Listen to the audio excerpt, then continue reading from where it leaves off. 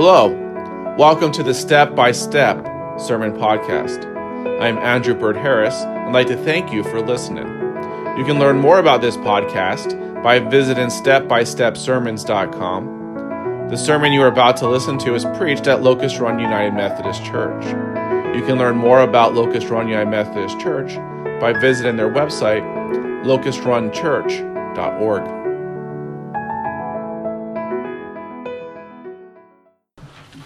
Our second scripture lesson this morning comes from the book of Colossians, chapter 3, verses 12 through 17. As God's chosen ones, holy and beloved, clothe yourselves with compassion, kindness, humility, meekness, and patience. Bear with one another, and if anyone has a complaint against another, forgive each other, just as the Lord has forgiven you. So you must also forgive. Above all, clothe yourselves with love, which binds everything together in perfect harmony. And let the peace of Christ rule in your hearts, to which indeed you were called in one body. And be thankful. Let the word of Christ dwell richly in you richly.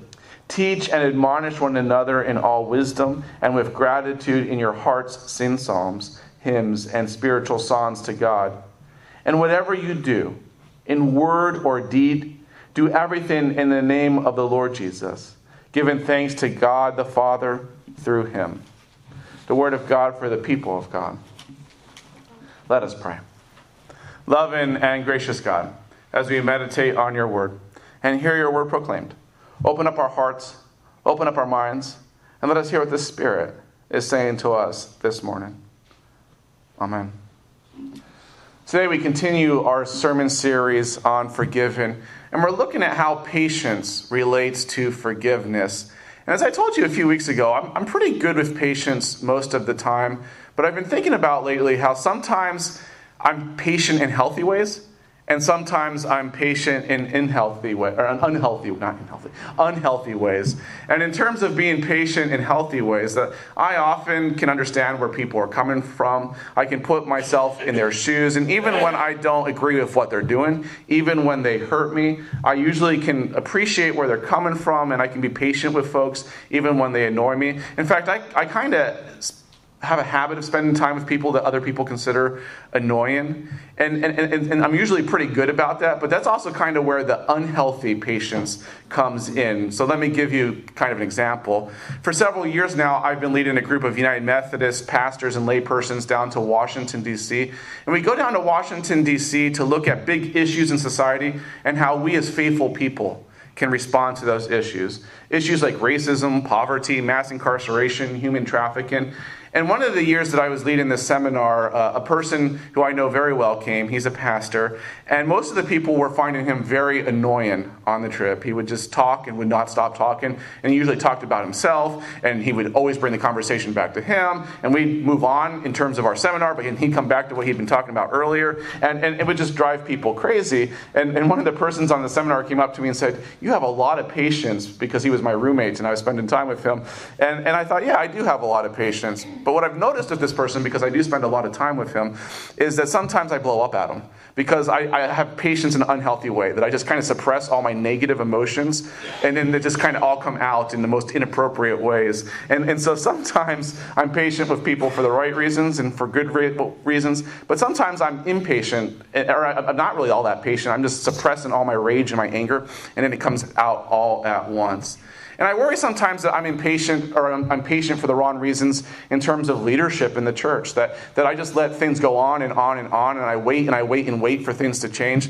And then instead of challenging unhealthy situations because I don't want to deal with conflict, or because I'm just not sure what to do, I don't do anything, and so I just patiently wait for change, and then nothing ever changes or things get worse. And that patience can be a very good thing, but patience can also be a bad thing when we allow things that shouldn't be allowed, or when we suppress our negative emotions, or when we don't challenge things that need to be challenged. And that's actually, I think, one of the struggles of the church, is that sometimes we're patient for all the right reasons and in good ways. That I've seen church folks be very loving and patient with each other. We all recognize that we're not perfect, that we get things wrong, that we all usually mean well. And so I've seen just amazing patience that church members have bestowed upon each other.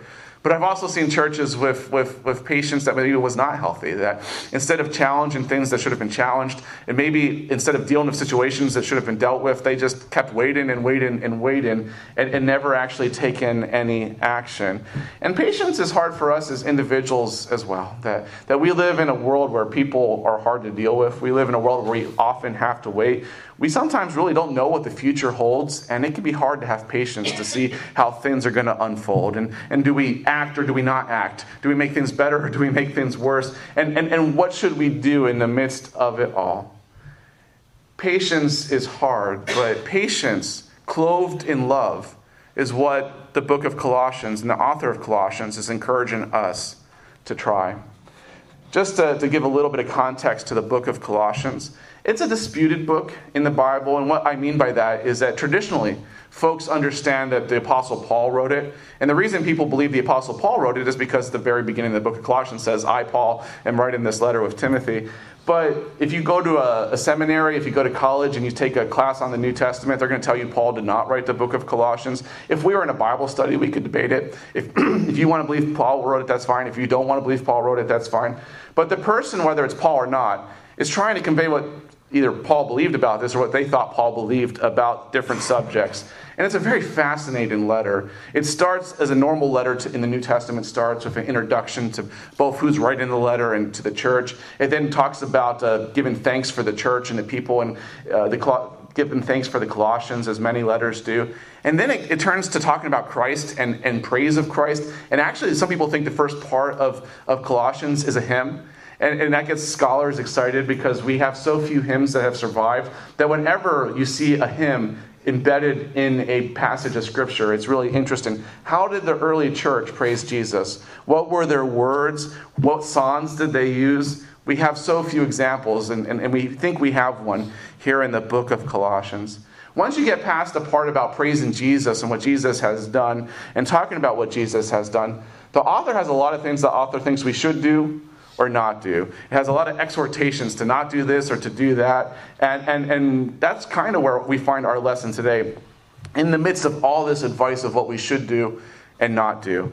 And the author uses in today's lesson this very interesting image of clothing.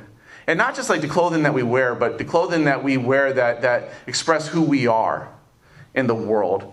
And the author encourages the Colossians as God's people, beloved by God, to clothe themselves with compassion, with kindness, with humility, with meekness, and with patience.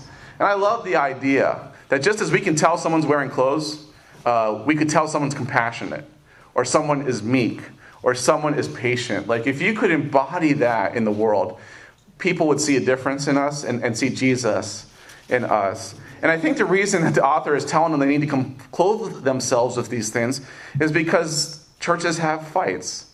People get mad at each other. And sometimes people get in situations where the church is not at peace and unity. So he encourages them to be patient with each other and to forgive each other. That when they're fighting, when there's conflict, to forgive each other because Jesus has forgiven them. And then after encouraging them to forgive each other, he goes back to this clothing imagery and says you need to clothe yourself most of all in love.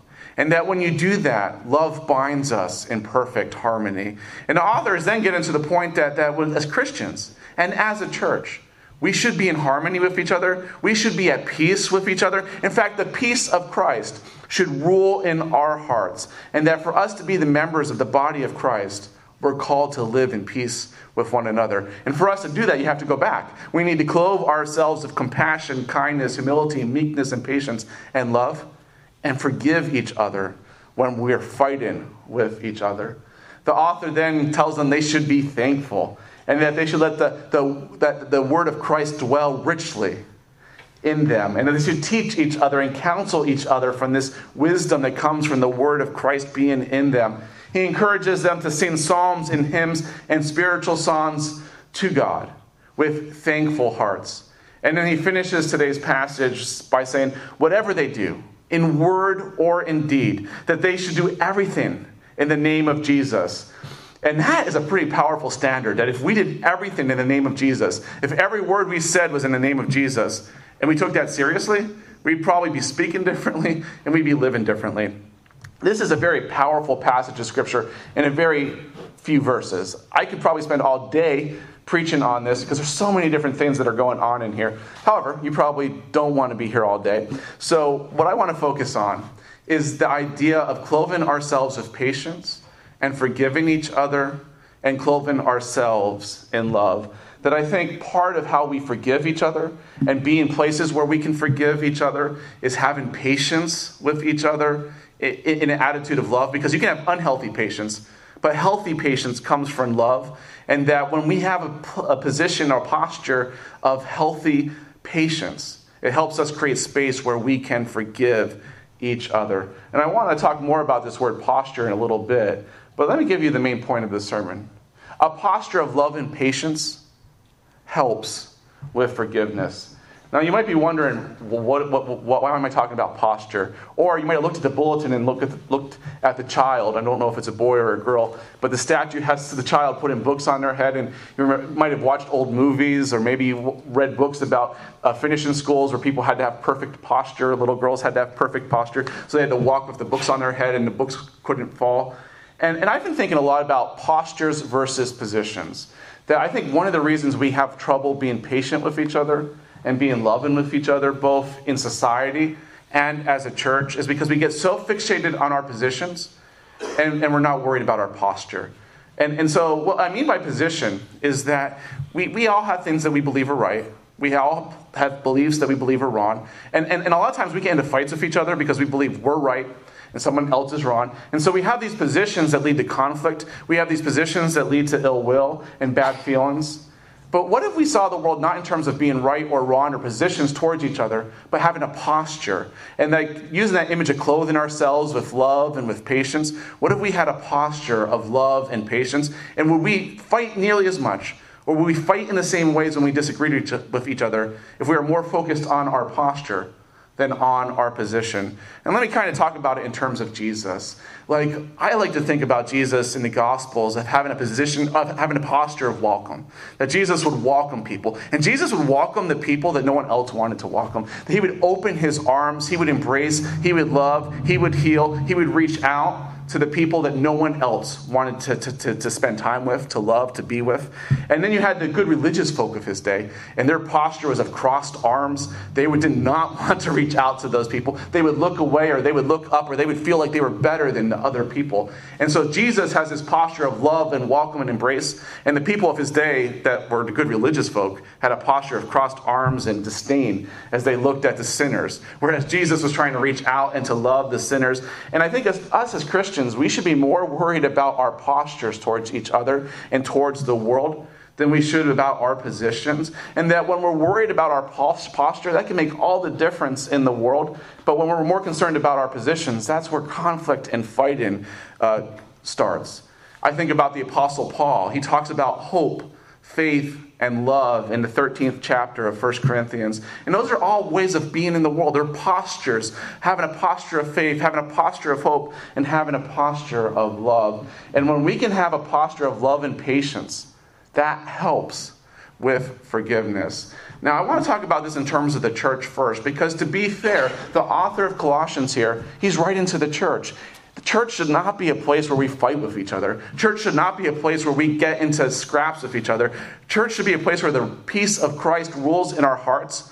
But for us to do that, we have to have a posture of patient love with each other. That we're going to get on each other's nerves. That we're going to disagree about things. That we sometimes are going to fight, but we need to be quick to forgive. We need to be quick to be patient with each other. We need to have a posture of love towards each other. And that when we do that, we can live out God's highest aspirations for us as a church. We don't have to agree on everything to be the church. We don't have to even like each other half the time to be a church, but we have to have a posture of love and patience if we want to be able to forgive each other and be the place that God is calling us to be as the church.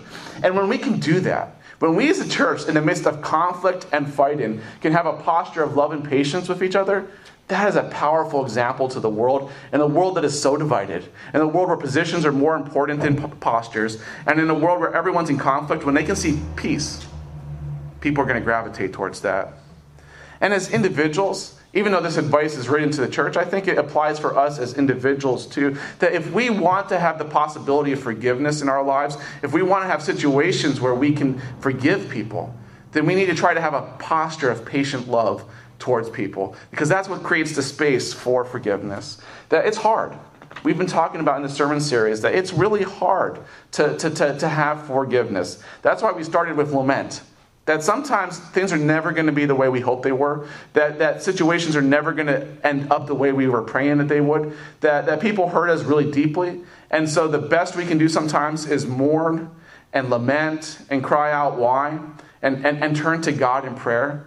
And then to have a posture of patient kindness, to pray for that person, to keep the channels of communication open, and to leave open the possibility of forgiveness. Instead of having a posture of turning away or having a posture of burning down a bridge, instead of trying to say that I could never be in a relationship with that person again, to pray for them, to leave open the lines of communication, to have love and patience towards them, even in the midst of difficulty. And while we might never get exactly what we hoped for, there might be the possibility of forgiveness as we pray and as we're patient. But it's really, really hard, because we don't know if they're ever going to say they're sorry. We don't know if they're ever going to ask for forgiveness. And even if they do say they're sorry, they ask for forgiveness, it may not be the way we would have hoped for or the way that we had wanted. And we might never be able to have that relationship with them the way we had dreamed. But if we want the possibility of forgiveness, we need to have love and patience towards people. We need to have a posture of embrace. Instead of writing people off, we need to pray for them. My invitation for us this week in our prayer time is to ask the question, who is someone in my life that needs love and patience, that I need to be lovingly patient towards? Or is there a situation in my life that I need resolution with, that I need to keep praying for and keep acting with love towards that person and patience towards that person, with the hope that there might be reconciliation? A posture of love and patience helps us with forgiveness. Amen.